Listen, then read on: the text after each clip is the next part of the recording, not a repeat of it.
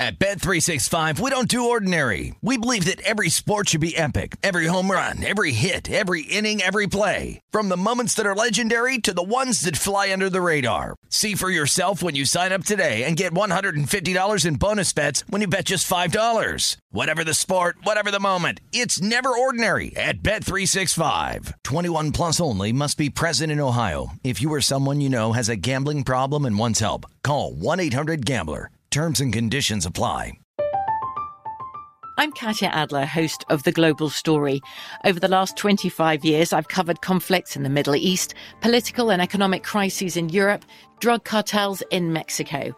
Now I'm covering the stories behind the news all over the world in conversation with those who break it. Join me Monday to Friday to find out what's happening, why, and what it all means. Follow The Global Story from the BBC wherever you listen to podcasts.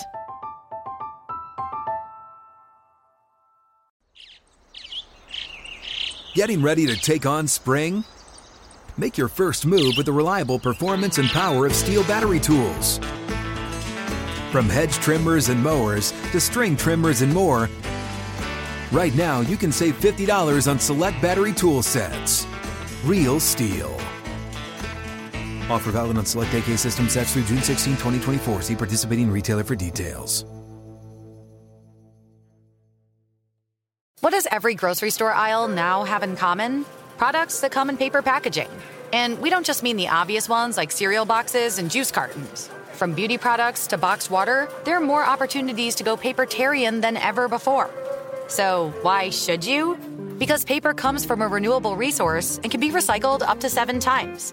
Simply put, it's the smart choice for the environment. And it turns out, the easiest choice for you. Learn more at howlifeunfolds.com/papertarian. This is the Los Angeles CityCast with Danielle Alvari, presented by BetRivers.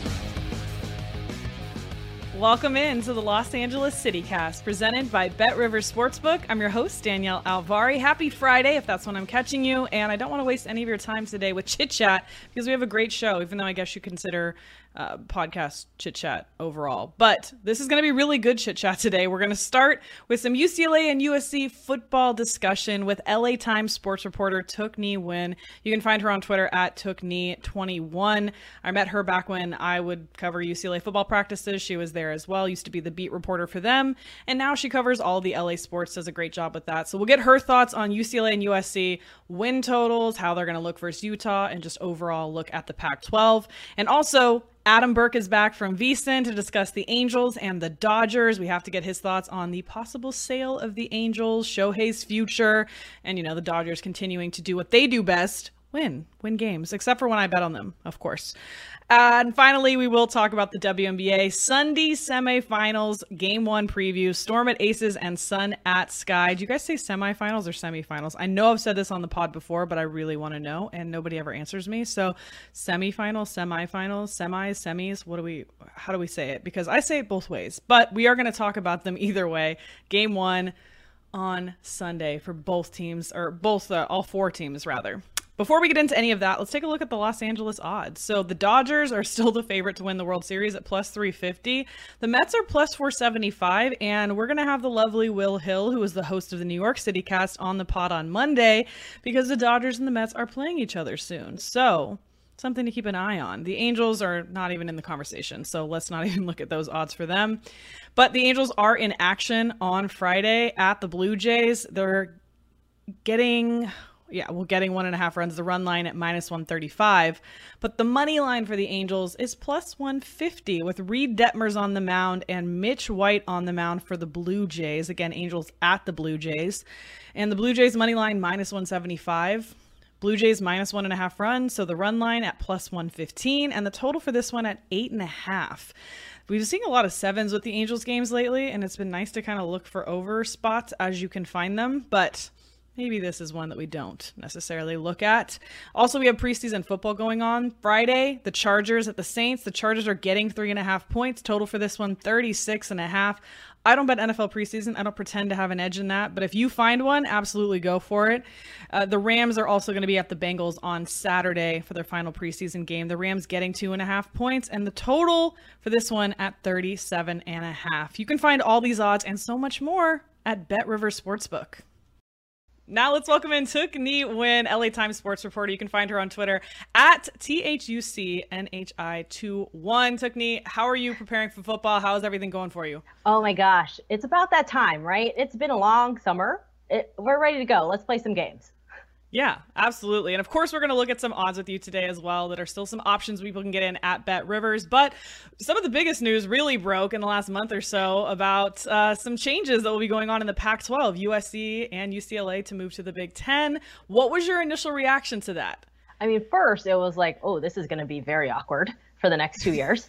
But afterwards, I mean, as we were kind of like figuring out the timeline and stuff, a big thing that crossed my mind as a Pac-12 native was like, oh man, like I'm not gonna be able to go on my like regular trip to Seattle when USC or UCLA go play UW, which is my alma mater. But you know, hey, let's go explore the Midwest. This is a national game we're playing now. And I know you mentioned before we started recording that you at the LA Times, you were one of the only Pac-12 people there. Everybody else Big Ten? Yes, of our college team that covers college sports regularly at the LA Times, me, Ben Bolch, Ryan Karchi, and Brady McCullough, all three of those guys are Big Ten alums. Ben went to Northwestern, Ryan and Brady both went to Michigan. So they were like, yeah, let's go. Totally familiar with this Midwest conference. And I'm just like, now I got to get a winter jacket again. Ugh. I would way rather go to Seattle than Michigan myself, but I was born and raised in California, so maybe that explains it. I was surprised to see the backlash, honestly, from it. Especially, I mean, it's understandably so, but even like up to the governor of California was upset about it. So I don't know if there was much stock in that, though. Like, I think this is a business decision. As soon as they started doing that NIL stuff, like all bets were off. Yeah. At this point, I mean, I don't know if Governor Newsom getting mad is going to do much to actually change it, but he can try. He can try to be mad. I'm just trying to pull up now one of the NIL things that I just saw too for one of the USC wide receivers, Jordan Addison, holds a $1.4 million NIL valuation, signing a deal with United Airlines. So it's just getting out of control now. And so you're expecting things like this to happen. And I was actually surprised that UCLA was on top of this. I would not be surprised if USC made a move like this, but the fact that UCLA got packaged in, I think, was really beneficial. Yeah, I mean, if I'm UCLA, I'm excited. If I'm Cal, I'm just like, I'm feeling very lonely right now without my other UC guy. But at this point, it's every school for themselves.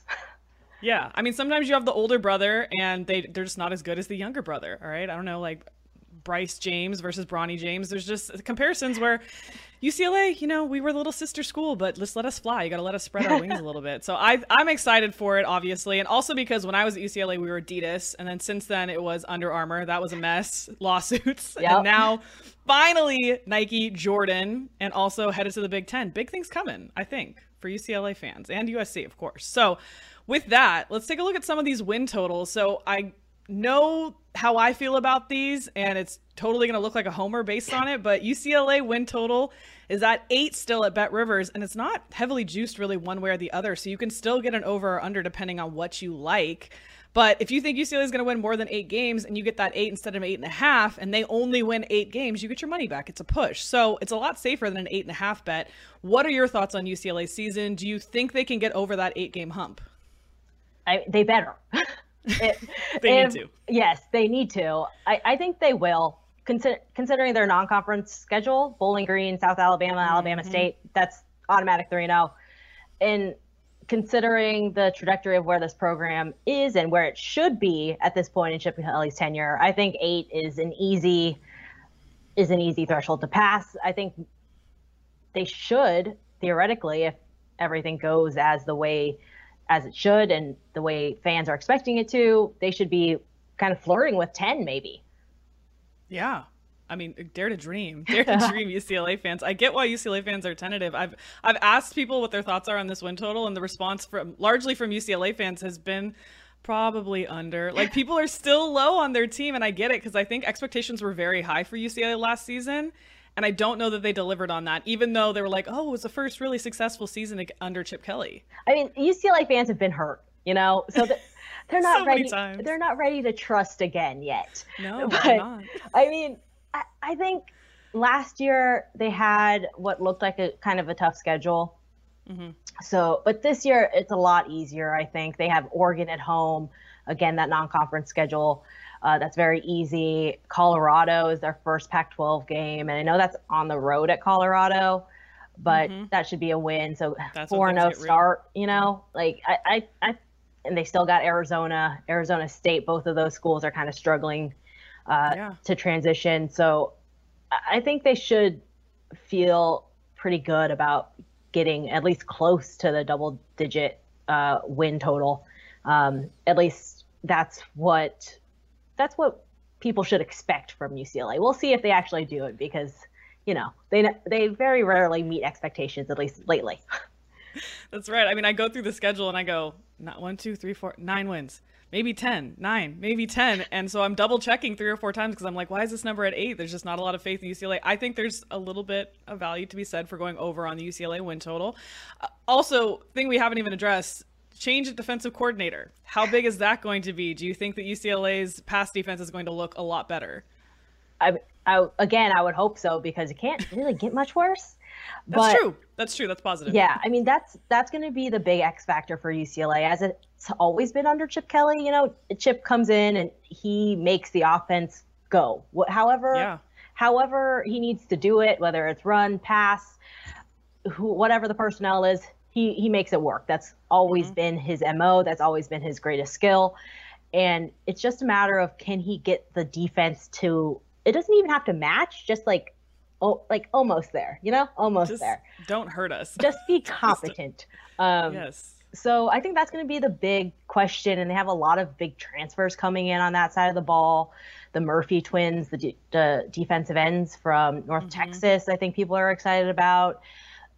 And so it's going to be a lot of new faces, both coaching staff and players that really need to prove themselves to see how far UCLA can go this year. Yeah, I completely agree. And I think all they have to do is not have their defense get in their way, to your point. If we look at USC, last season we had you on the show. It was a mess. It was a mess. They were switching between quarterbacks at the end. They lost Drake London mid-season. And yet they bring in a flashy new head coach in Lincoln Riley. He brings his quarterback with him. They add on a bunch of really fun pieces. That's actually what's funny, I think, is USC always adding on the shiny 5-star recruits, of course, especially the skill players. Their win total's at 9.5. People are pretty high on USC. I mean, they're 2-1 to win the Pac-12 at Bet Rivers. They're the shortest odds. People are really high on USC. They think they're going to the national title game under their first-year head coach. What are your thoughts on USC? I mean, I think the ceiling is really high. You look at all those transfers, Caleb Wilson, Jordan Addison that you mentioned. Like, we talk about transfers when it comes to Chip Kelly, but what Lincoln Riley did in the transfer portal, it blew Chip Kelly out of the water, you know? Yeah. And so you look at the talent he brought in, it's insane. And now it's just a matter of can it gel? Can it come together? Caleb Wilson is amazing. We saw what he could do at Oklahoma, but that was also his first season. Not a lot of, you know, scouting tape on him yet. He didn't even start the entire season.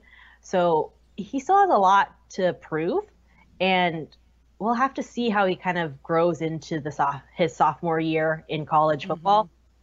But I mean, the ceiling is so high, and it's just a matter of, again, like, are they going to be able to prove it, especially on defense? Like, Alex Griggs has a lot of work to do on that defense. Like, last year, USC's defense was statistically the worst in school history. So they have a long way to go on that side of the ball. I'm sure the alumni are stoked about that. Hey, again, nowhere to go but up from there. Yeah, literally. That's true. That's true. It's funny you say that with the defense, because I do think that when we talk about a high ceiling, this USC offense is like a powder keg. Like, it's just waiting. It's going to be electric. And I've been saying the way to bet USC this season is probably to look at overs in games. Now, the totals will probably reflect that. They'll be really high, but maybe there's an opportunity there because I don't think their defense is going to be up to par the same way their offense is. And maybe you're going to get some good opportunities for overs, but that's really where USC has to step up in an area that people aren't paying attention to. Everyone's looking at the shiny offense. Right. Why not? Let's bring a little Big 12 shootout energy to the Pac-12, you know? Like, let's have some fun. Just hopefully not at, like, the 7:30 games and then we're there until 1 a.m. Like, let's not do that. But if it's a noon kickoff, Yeah, if it's a noon kickoff, we got time. Let's get weird for noon. But 7:30, let's keep it normal. Yeah. No, I'm with you completely. And as far as the Pac-12, there's another team we haven't talked about, Utah, and those are two of the lines that are already up for those October games for UCLA and USC. Utah is right behind USC in the odds at plus 240 to win the Pac-12. Over at VSiN, where I work, all of the betting experts are very excited. And it's funny, right? A lot of them are not Pac-12 people, and so they're really looking at it objectively a little bit more than maybe me, who went to UCLA, right? But everyone's very, very high on Utah and thinks that they're going to win the Pac-12. Do you have thoughts on this? I mean, Utah has always been it's just the hard team to play in the Pac-12. Everyone has struggled with Utah. Even Washington, when it had its kind of reign up at the top of the Pac-12, the Utah game was always really hard to play for UW. So, I mean, I think Utah is going to be good again, and their quarterback Cam Rising is very good. And he really proved it last year with the season that they put together. And Utah for so long was the most consistent team in the Pac-12, but they hadn't really jumped over yet. I think they were the last team in the Pac-12 South to even play in the championship game, which is crazy because they were so good. It's crazy that Colorado beat them to the Pac-12 championship game. But now that Utah finally got over the hump, they just smacked Oregon in the Pac-12 championship game last year. I think now that they reached the top, they're going to remain consistent and stay there. So I think they're really the team to beat in the Pac-12. I agree with you, and I just feel like they've been slow and steady over the last, decade or so, building that program up the right way.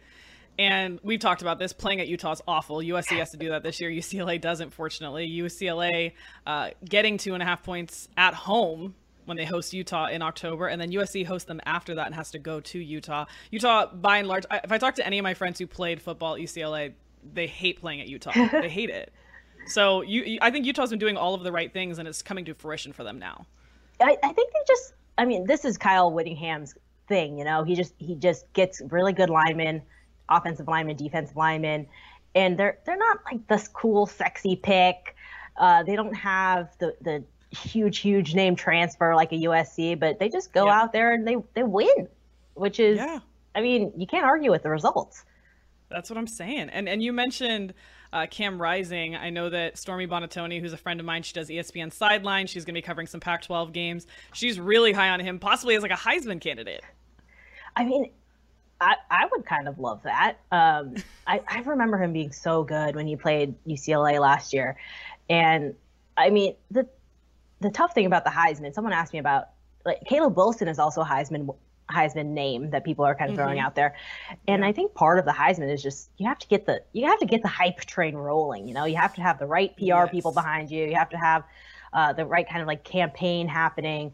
And obviously the most important thing is winning. And you have to win in a fun way, So splashy. Yes. And I'm not sure if really Utah has that in them because, as we mentioned, they're not the sexy team. But Utah's just not a sexy state, let's be honest. It's just not. With all due respect to Utah, it's probably not on the top of the list. I meant that in a flattering way. So, I mean, I think it's going to be hard for Cam Rising to really break into that Heisman conversation. Yeah. Not because he's not good, because again, I'm a huge fan of his, but it's just it's all the extra stuff, the other stuff that you need to have. Humans vote on this. Too. Yeah, so it's not just by the stats, unfortunately. Humans are the ones who vote on this. So there's a margin for error. So final notes, UCLA, I like them over 8 wins. You think, yes, 9 or 10 maybe. Should be able to do that, especially with the schedule, right? Schedule lends itself to that. USC win total 9.5. You think they win 10 games? I feel like that's kind of tough because it's so unpredictable with the first year head coach. Do they have the talent and the ceiling to do it? Yes, but I think just when you factor in the margin of error for what could go wrong in the first year, especially first year, with so many new players, so many new transfers, I feel like it's going to be really hard to get to double-digit wins in your first season, even though I know all USC fans are hoping for it. There's a lot of question marks. I think if you're a USC fan, maybe you bet the over and you just have fun and cheer for it. But I think that this first year maybe is not the time to do it. And I definitely think UCLA going over is a little more realistic, but that's coming from a UCLA fan. So take that with a grain of salt. And Pac-12, who do you like to win the Pac-12? While we still have the Pac-12. Right. 2 more years of the Pac-12. One thing I want to know is if they're going to change the name back to the Pac-10. Because it's not better. I hate this. I hate when the conferences don't change the numbers. I mean, the Big Ten has 14 teams right now. Like, what are we even Horrific. doing? College football is not good at math. Just take the numbers out. Like, call them something out. I don't know. I get it's like Big Ten, Pac-12. I don't know what you call it, but yeah. But what is it? What is the podcast of the conference of champions, if you will? Yeah. Maybe you call it that. I don't know. But who. In terms of who's going to be winning this conference, that may or may not be changing its name in the future. I'm going to go with Utah again. Yeah, I think they're due for a long stay toward the top of the conference. Yeah, I think it's a more, I don't know the adjective I want to use here, but I think that I was going to say safer, but I think that it's a more understandable, you could back it up option as opposed to USC. I think it's fun and it's hype on USC. One team we didn't mention, Oregon. Any interest in Oregon? Because I feel like they're just kind of flying under the radar. Yeah, I mean, I think the only thing everyone's talking about in terms of Oregon right now is like, what are they going to do when UCLA and USC leave? That's kind of like the big question surrounding Oregon right now. I mean, it's kind of hard to know because they're also going through a lot of change. They lost their running back. Their running back, Travis Dye, came down to USC. So it's hard to really get behind a team that hasn't proven something yet in a new era. Yes. Yeah. I just wonder if we're going to be talking about them more as the season gets going, but I guess we'll see. We'll see how it plays out. Yeah, you got to play the games. I'm excited. We're going to have you back on during the season, of course. So make sure you follow her on Twitter. Again, that's THUCNHI21. That's Tookney. And thank you so much. And look for her work in the LA Times as well. Yeah, thanks for having me. And next, we will welcome in Adam Burke to talk baseball, Angels, Dodgers, and more right here on the Los Angeles CityCast presented by BetRivers. Kick off football season with BetRivers Online Sportsbook. All season long, BetRivers is your go-to sportsbook for all football-related content. Check out BetRivers.com or download the BetRivers app for the latest odds, unique promotions, player props, and more. Every week, BetRivers has unique football specials to help you win big. Cheer on your favorite teams and back your favorite players with BetRivers. It's a whole new game. Welcome back into the Los Angeles CityCast presented by BetRivers Sportsbook. Danielle Alvari, happy to welcome back in Adam Burke, who just completed his last MLB article. Yeah, I need to focus on football at this time of the year. You know, you and I both know that football is what drives the bus here in the sports betting world. So, plus September has historically been my worst month for baseball. There's just too many distractions with football season. And look, we're 6 weeks away from the start of the NBA, roughly, and then also the start of the NHL. So Baseball just kind of takes a back seat, except for the playoffs, which are obviously just very, very exciting. I didn't realize we were that close to NBA. That makes me very excited because obviously WNBA will be wrapping up too, so I'll get some more basketball back in. But why September? I feel like I've seen a bunch of baseball bettors posting about having a really rough August. Yeah, I mean, I had a rough August until I went 11-1 over the last 12 plays. So it's just kind of the roller coaster ride of this daily grind. But September's tricky. You know, you get a lot of very, very inflated favorite prices. You get some of the bad teams calling up some minor league guys just to kind of utilize that 40-man roster and all that, because a lot of teams have a 40-man roster crunch coming up. You know, you get players that get called up younger and younger nowadays. So guys on the 40-man roster, you have to make some tough decisions in terms of protecting them for the Rule 5 draft. So, you know, teams kind of want to get a look at some of those guys. Pitchers get shut down because they've thrown too many innings, or they're on pitch counts or innings limits or whatever the case may be. And then there's football. So it's just one of those things where, you know, and I wrote about this in Thursday's article, if you try to be a master of everything, you will be a master of nothing. So I just kind of shelf baseball and focus on football and trying to catch up a little bit with my NFL prep. I've done a ton of college prep, but the NFL I'm a little bit behind on from doing baseball. So, you know, doing college here for week 0 and week 1 and trying to do NFL to get ready for week 1 of that season. I love that. If you try to be an expert of everything, you won't. You're going to fail. And I think that's a thing that's not said enough. It reminds me of actually national news doing coverage on, let's say, a local story. Like, I'm going to trust the local beat a little bit more because they're doing that year in and year out. That's the only thing they cover. So a national sports network will come on and start talking about that issue. And I go, well, you're just talking about that today. You're not really an expert of it. So it's really tough, especially in sports betting. We dive a little bit deeper than obviously just who's going to win the game. And so we'd have to be able to really get into this stuff. And so I think that's taken for granted. People think we pop on air and just start talking about things, but there's research that goes on behind this. Well, what was your like? It never ends, right? There's never always a season. There's no off season. It never ends. So there's no sports betting off season. Right. You have to draw a line somewhere, and there are a lot of very important, influential betting syndicates out there that only bet half the season. Because they feel like by the second half of the year, their edges are gone. The market has matured so much that there aren't a lot of games with line value.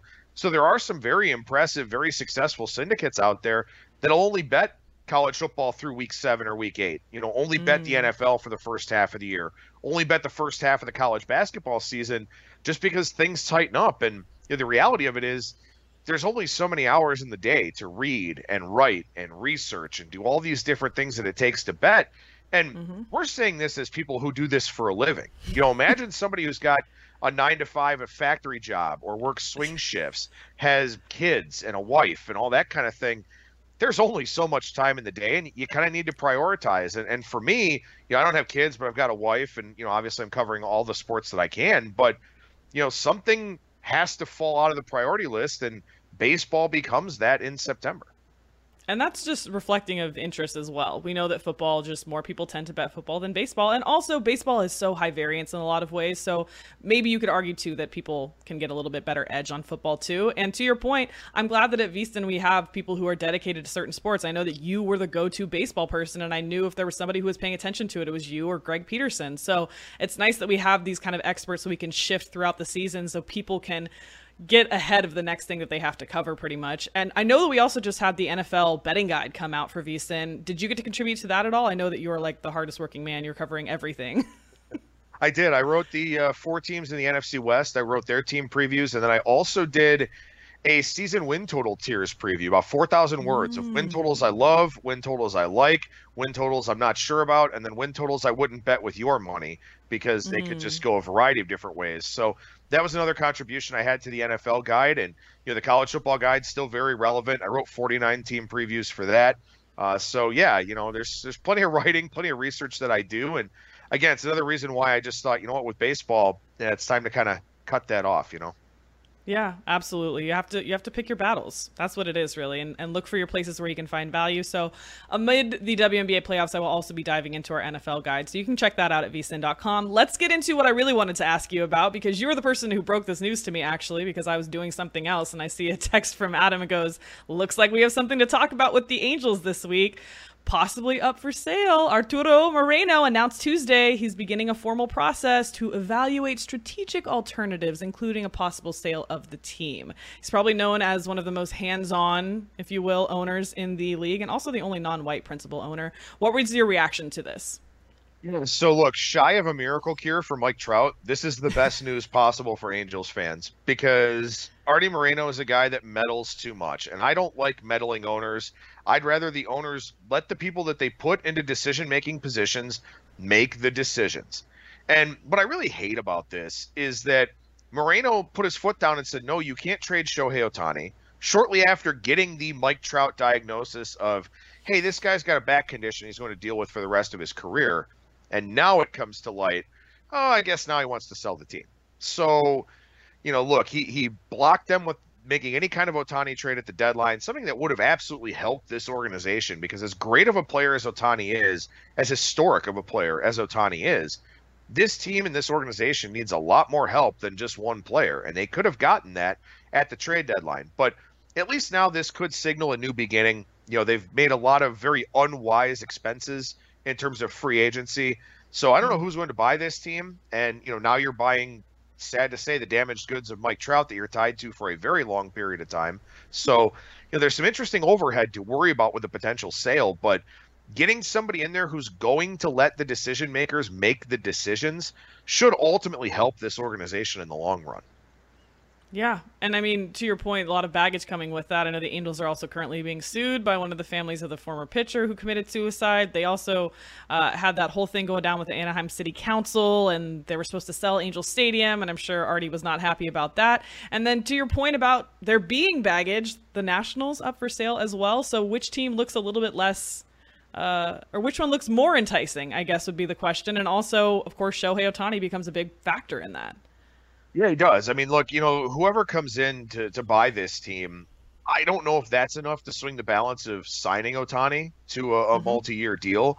It seems like he's kind of made his mind up. But then again, if this sale goes through, and if it goes through relatively quickly, if there are interested buyers, and I don't know why there wouldn't be in such a huge market like the Los Angeles, Anaheim area, maybe that's something that kind of swings the pendulum for Ohtani, and he thinks about sticking around. So that would be, priority number one, I think, for any incoming owner would be, hey, let's figure this guy out, because that's a guy you build your franchise around in terms of marketing opportunities and, a big draw at the gate, stuff like that.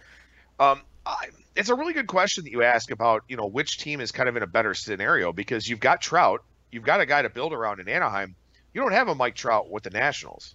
You've got a very, very young team with a rebuilt farm system. It's kind of a blank slate, and you do have, a good organizational relationship with a guy like Scott Boras, where you could sign his free agents. So, I think I would probably lean towards Washington being a little bit better of a buy, just because there's not much surrounding the team. But look, again, I mean, the opportunities are endless to be in that Los Angeles area. You just hope the Dodgers kind of come back to earth a little bit if you do. Do you expect that when there is, or if there is, a new ownership group as well, that we'll see more money spent on the Angels as well? I think historically haven't spent more than $183 million on their roster. Yeah, I think it's tricky because they've had some very high dollar contracts, and they've tried to kind of build around that, and it doesn't really work that way. It's a very hard way to make a living as an organization. So, they'll eventually, Anthony Rendon will come off the books. Eventually some of these other high dollar contracts will come off the books. They have to spend money because their farm system's not good enough. I think if I came in and took over as the ownership group there, the first thing finally the savior we need. Yeah. If anyone's got $2.5 billion or whatever it's going to take, maybe more than that, to buy that team, if anyone's got that, please let me know. Feel free. But what I would do is I would make a big investment internally. I would work on my player development. I would hire player development coaches. I would build, I don't know if they have one, but I would build a baseball academy somewhere in Latin America. Definitely enhance my spring training complex with better facilities and all of that. I think you have to make that commitment internally to get better, because then you don't have to spend like a drunken sailor in free agency to try and make things work. So I don't know if that's what will happen. Probably not. But that's what I would do. I would make a big investment internally before I start spending external money on free agents, because a lot of times free agents are, decent short-term buys, but long-term, because of the contract length you have to sign them to, they wind up being negatives at the end of those deals. And we constantly talk about how successful the Dodgers are. It's not only the amount of money they spend, which is a lot, but also that farm system. So I think you're absolutely right. And it just seems like such an obvious fix, especially in an LA market where you assume someone can come in and this is such a profitable area and franchise and media and all of that you should be able to spend a lot of money and create better results, especially from internally. So I love all of that. Unfortunately, the Angels have been on a very... well, it depends on what side. If you've been fading them, it's been going great, I'm sure, because I think they've won one of their last 10, and now they're off to face the Blue Jays in Toronto Friday through Sunday. Reed Detmers on the mound on Friday. What is your read on Reed? Ooh, I like that. First, I think something that we have to keep in mind, obviously, is anytime that a team goes and plays in Toronto, you run the risk of somebody not being available because of the vaccination rules, to get into the country and play up there in Toronto. Asterisk. But, for Reed Detmers, we talked about this, I think, a little bit last week, where some of these pitchers have been silver linings for them. I love Patrick Sandoval, still a huge fan, complete game shutout against the Tigers earlier this week or late last week, whenever it was. But Detmers has been a guy that's gotten much better as the season's gone along as well. And that's a good thing. Again, you talk about internal development, you've got Reed Detmers at a cheap price for a long period of time. If you can build up those pitchers internally, that's when you could spend money on other areas of need. The Angels really haven't been able to do that. I mean, think about the pitchers that they've developed over the last 15 years. How many of them are memorable names? How many of them are guys that you think about and go, oh yeah, that guy was pretty good? Not many.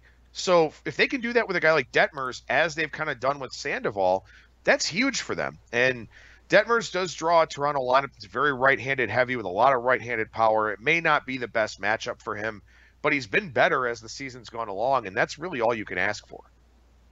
I feel like the only pitcher I ever would pay attention to being on the mound is Shohei Ohtani, obviously for the Angels, but even that hasn't been as consistent. He doesn't have the run support among a list of other things. Do you expect him to pull back in any kind of way here towards the end of the season as well? Well, I've kind of wondered, he had the stomach virus, and that sort of is what it is. But, he left that one game where he had to be pinch hit for with a forearm cramp or whatever. There's a chance that this guy's body is kind of wearing down a little bit. He's pitching a lot, even though they've had a 6-man rotation most of the year. He's been in the lineup just about every day because he has to be. And he's also had to take on a little bit more stress because Mike Trout's been gone for a good portion of the season here. So I think Ohtani may just be wearing down a little bit. And who can blame him? I mean, the guy DHs when he pitches too. So, it's just one of those things where there's only so much you can ask of a guy. And I think that we've kind of reached that point with him where he's sort of breaking down a bit. Sure, and I'm sure the news of the sale of the team is not necessarily cheerful either. Maybe it is for him, at least, because he'll be either signing something very lucrative or off to somewhere else. If Shohei left, where would you see him landing? Have you thought about it at all? Well, I mean, I saw a list that had the Dodgers near the top. I was gonna say he could just go to the Dodgers. That wouldn't really shock all anybody. The cool kids are doing it. Look, I think the question is, so you look at what guys are getting paid around Major League Baseball to be a hitter of Ohtani's caliber and a pitcher of Ohtani's caliber. And it's kind of like, does anybody give this guy $50 million a year? Because that's probably what he's worth, if not more. Yeah, it seemed like the Dodgers probably could. The Yankees haven't really spent a whole lot in free agency. Brian Cashman's kind of focused on developing internally and kind of trading for guys and stuff like that. I don't know if the Yankees would be that big of a player, but also, I mean, Ohtani in that market, I mean, there's a lot of endorsement potential for him and stuff like that. I think one team that could kind of be off the beaten path potentially would be actually right there in the same division, the Texas Rangers. Because Texas is a team, they've shown a willingness to spend in the past, particularly in free agency. They've got some shuffling going on right now where John Daniels was just relieved of his duties. They fired manager Chris Woodward, so they're kind of changing a little bit here. But they need pitching. They need pitching bad. And it doesn't hurt to have Ohtani's bat in the lineup either. So I think a team like Texas would be a team that, could potentially throw money at him. And again, you think about the other considerations of, the tax rate in Texas is a hell of a lot better than it is in California. So, his agent would kind of look at it and say, yeah, you could make $50 million a year with the Dodgers, or you can make $45 million a year in Texas, and you're going to keep a lot more of it. So, that's something that'll really factor in where he's going to get the highest average annual value of any player ever, just because of what he's capable of doing.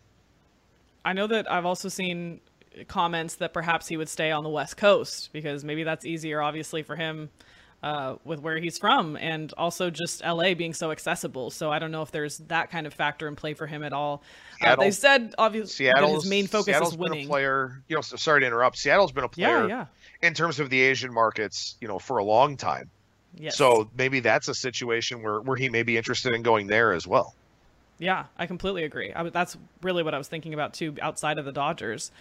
Speaking of the Dodgers, they did not play Thursday, but they are back in action on Friday. They have 4 games at Miami. We're not sure who's going to be on the mound for them on Friday, but Tyler Anderson for the Dodgers. Any thoughts on this schedule coming up? I'm cracking up because I went on My Guys in the Desert with Stormy Bonatoni on Monday and thought I'm going to give her some action. We like to come on the show. Usually it's not a day I would have bet on baseball perhaps, but going on the show, took Dodgers run line. They've been covering that.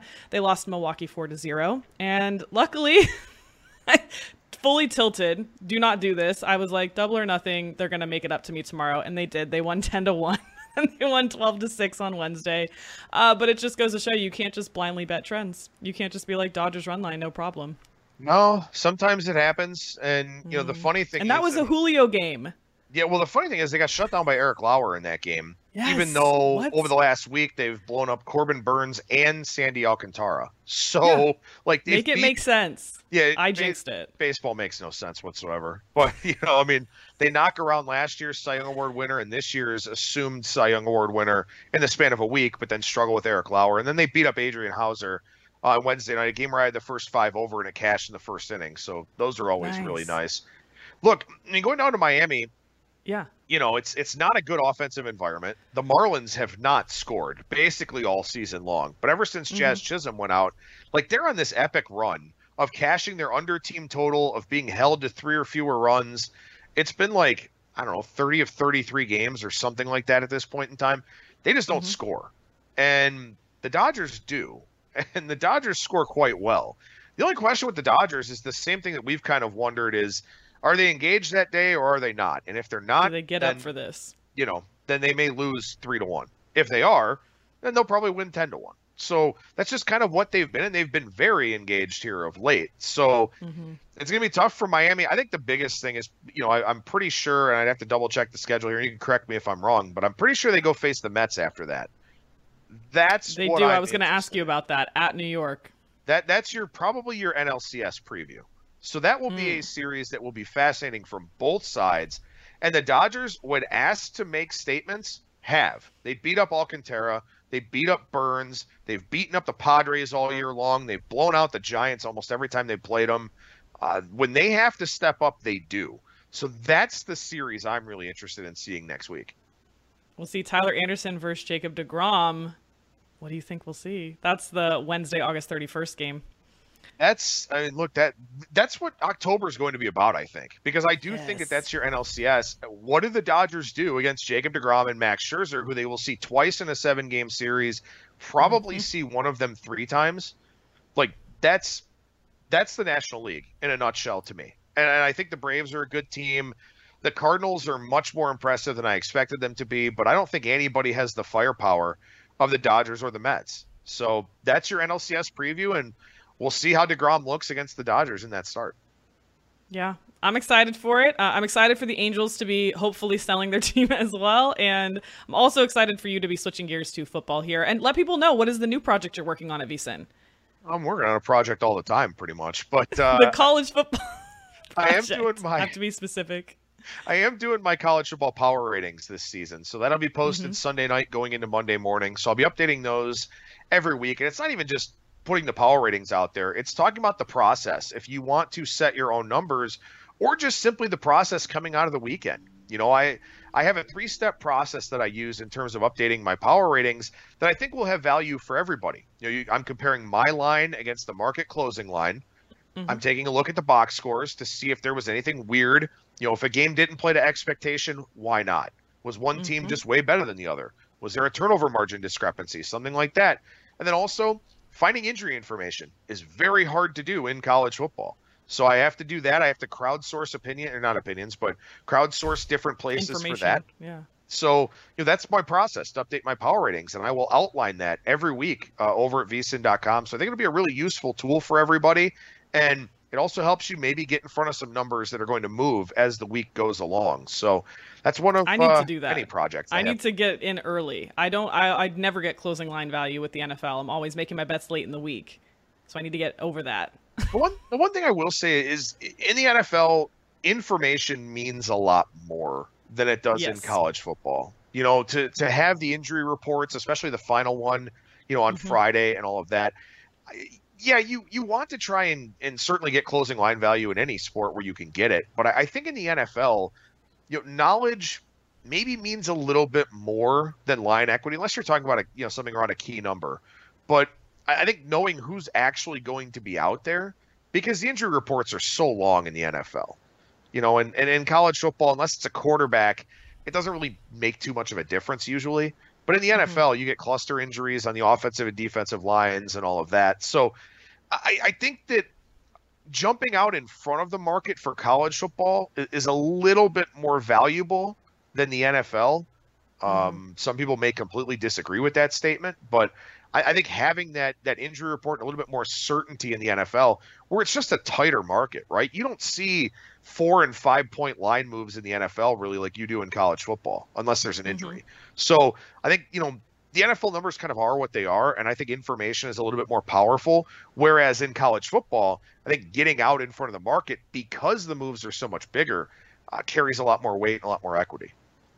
Yeah, I completely agree, and definitely something to look forward to on VSiN.com from Adam Burke. Check him out on Twitter at Skating Tripods. As always, Adam, thank you so much for your time. Appreciate it, Daniel. We have WNBA semifinals to talk about going on Sunday. Storm at Aces, such a good regular season matchup, and Sun at Sky, same exact thing. So we'll talk about that next on the Los Angeles CityCast, presented by BetRivers Sportsbook. Welcome back into the Los Angeles CityCast. Danielle Alvari here, ready to talk some WNBA. Let's get into it. We have 2 games going on Sunday. The semifinals begin. Game 1's Storm at the Aces is the first series, and the other one we'll see is Sun at the Sky. So, of course, they're headed to play at the court of the higher seed in this matchup. And just to recap really quick, finally went back and entered all my bets from the last week or so that I've been lazy to enter into my spreadsheet, but entered those in, caught up to where we're at 59% of the season. Really proud of that one. 94-64 and 10-4 in playoffs so far. So let's keep it rolling. Hopefully it's I have to say it's much harder to bet playoffs, which I mean shouldn't be shocking.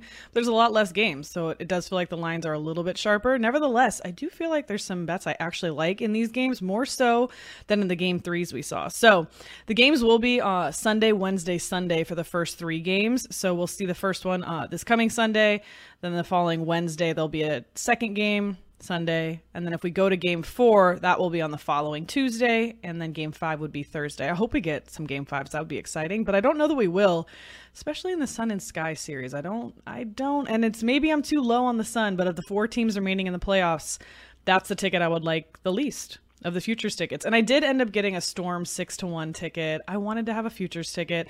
I do really like the Sky to win this too. The only teams that I don't want a ticket on really is the Sun or the Aces. I don't know if the Aces have enough to get it done. Their offensive power is undeniable. Becky Hammond, they're well coached. A'ja Wilson, MVP caliber season, but I just think the Storm and the Sky are a little bit more complete teams, and the Storm are rolling right now. So we'll see how they look against the Aces. Maybe we'll get 5 games. But as far as their game 1 on Sunday, the total for this one, 170 to 170.5. You're getting 5.5 points with the Storm. I wouldn't take them personally. They played 4 times this season, and Vegas won 3 of them. They won by 8, by 9, and by 11. Seattle won 1 of them on June 29th by 10. So I'm not really interested. This is very similar to the game 3s. If you heard me discuss those games, I'm not really interested in a 5.5, a 6, a 7 even. Maybe I would take 7 with the Storm. But also pointed out by Eric Eager, who does a great job with Pro Football Focus, but also dabbles in the WNBA, pointed this out to me on Twitter as well, that just in playoffs, sometimes the spreads get a little bit out of control, or the amount of points that will allow to be scored, I guess, at the end can get a little bit egregious, as we've seen in the Seattle and the Washington series, and most recently in the Wings and the Sun series. So with that, I do think that I don't want any part of this spread. I do also think that 170 might be too high. You may recall as well, Calvin Wetzel was on the pod but a week ago or so, last Wednesday's pod, and we talked about if there was a 170, if they were going to put a 170 on this game, it would be tempting to look under, and I'm in on it. It's 170.5 where I got it.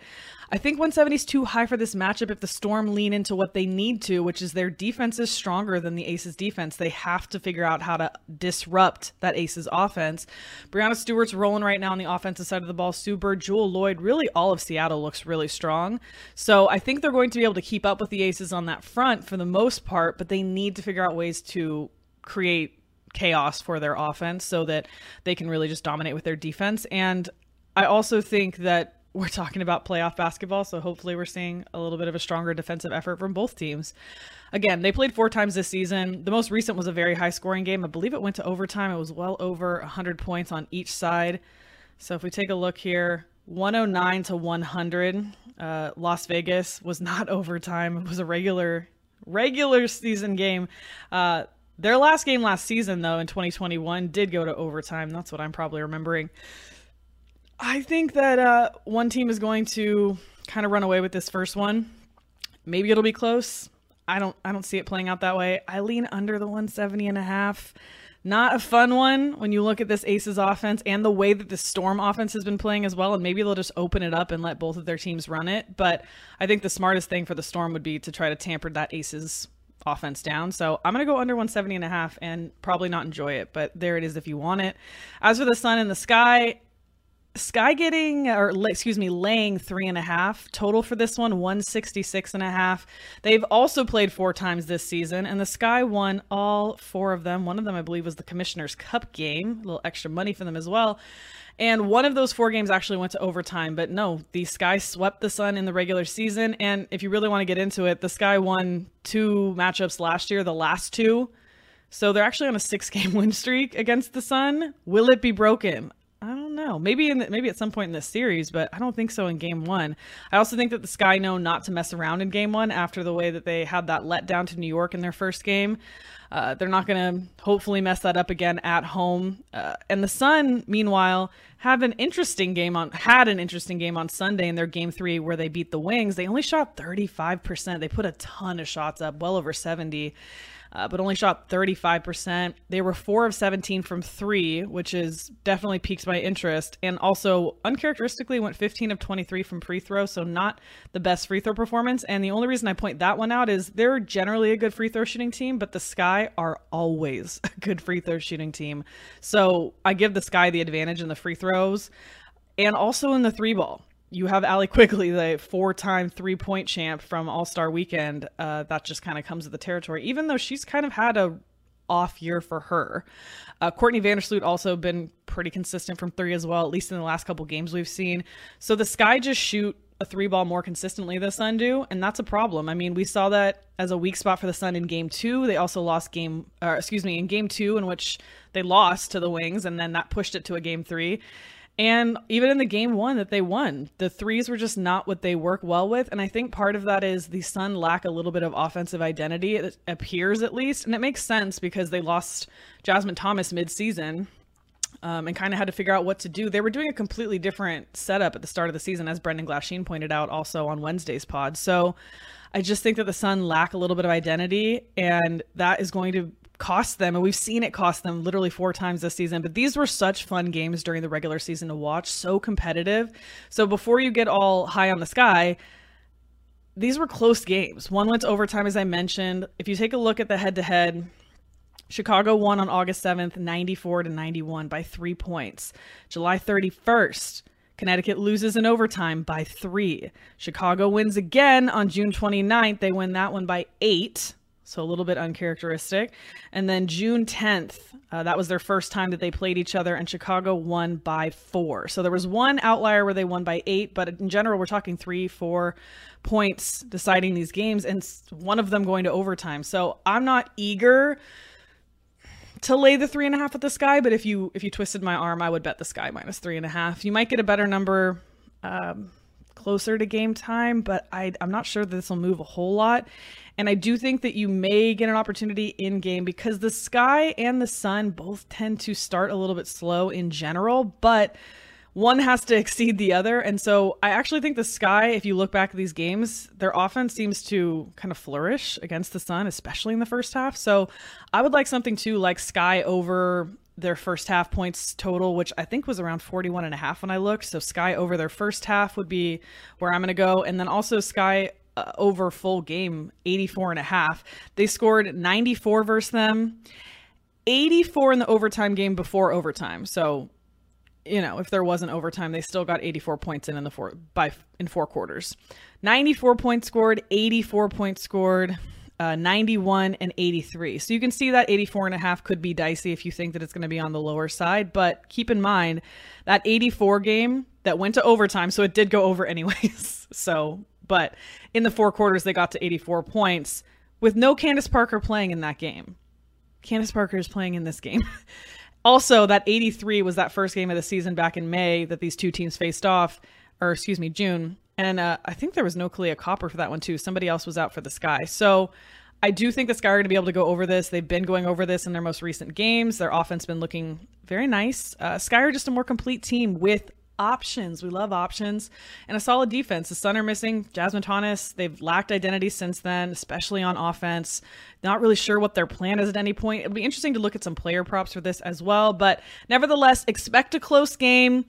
I kind of hope we don't see overtime, but we could see it again. And I do think the Sky get this done. Total sitting at 166.5. That's going to be a live bet for me, if anything.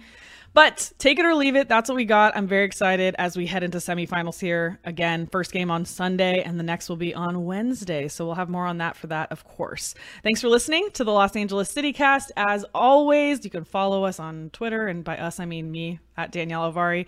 Until then, I'll see you back for more Los Angeles action right here on the Los Angeles CityCast, presented by Bet Rivers Sports.